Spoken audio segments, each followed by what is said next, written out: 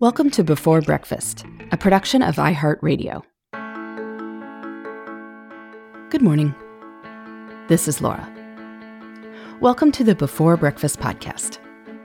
Today's tip is that nobody wins a misery contest. If you are going to suffer in life, make sure it's for a good reason. If it's not for a good reason, see if you can find a way to make it better.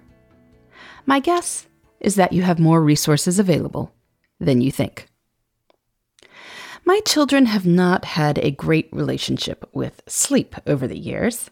My fifth child's crib is currently in the master bedroom closet because, well, with 5 kids, they don't all get their own rooms. The crib is on a bit of carpet in the corner, but there's no furniture because, well, it's a closet. And so, when the baby would be up in the middle of the night over the past year, I'd go feed him or hold him and sit on the floor. Now, being a 40-something mother, I am not as sprightly as I was as a 20-something mother, and sitting on the floor in the dark, in the cold, in the middle of the night has been unpleasant. And I was feeling pretty bad for myself. It was only after months of this that I had a thought. I could get a chair. Yes, a chair. I could put a chair in the closet so I could sit on the chair to feed the baby or hold him. Now, I am a fairly frugal person, so I didn't actually go out and buy a rocking chair, but I did move an extra chair we had up to the closet. I still don't like waking up in the middle of the night, but at least it's less physically painful.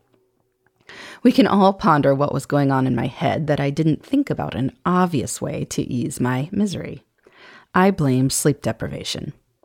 But if you think about it, you may have blind spots too. So it goes. Sometimes we have to think about things for a while. But the more pernicious problem, as I have learned over years of studying how people spend their time, is not the misery itself. It is that sometimes we become attached to our narratives of misery. They become part of our identity. You know how this goes. I'm so hardworking that of course I don't have time for hobbies. Or I don't have hobbies because that's what happens when you have kids and I'm such a dedicated parent. Or I can't start a business, I have a mortgage, I'm a serious person. Or I shouldn't expect to like my job, that's why they call it work. Or I have to spend all my time cooking and cleaning, so of course I don't have any time for fun, that's just what's expected of me.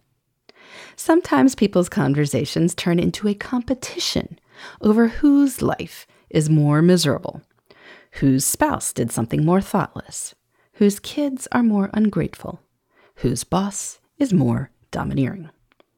But here's the thing. No one wins in the Misery Olympics. The real prize is in not taking part. If something is making you miserable, instead of wallowing in the misery or clinging to the misery as part of your identity, figure out what you can do to make it less terrible. Often small steps can make a difference. If you hate your boss, you don't have to quit your job. Maybe you could volunteer for a project that has you working in a different department and with a different supervisor 2 days per week. If your spouse is not pulling his or her share of the load on something, well, ask for help with something specific. The person might refuse, in which case you can then act on that realization.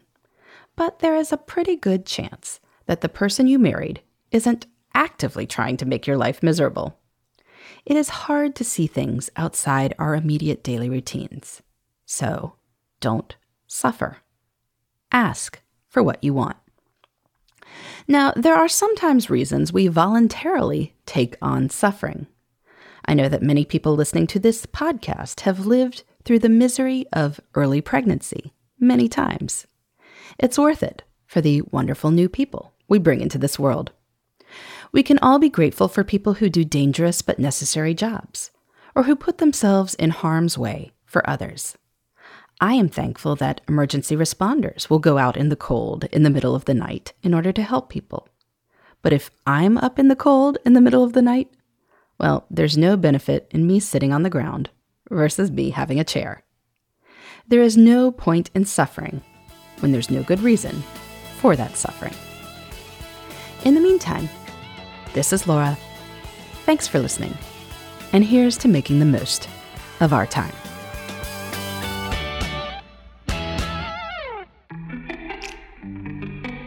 Hey everybody, I'd love to hear from you.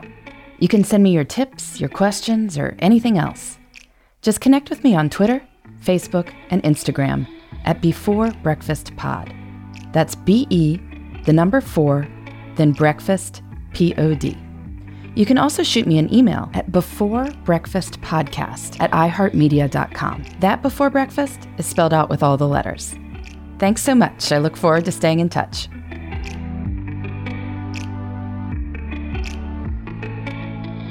Before Breakfast is a production of iHeartRadio.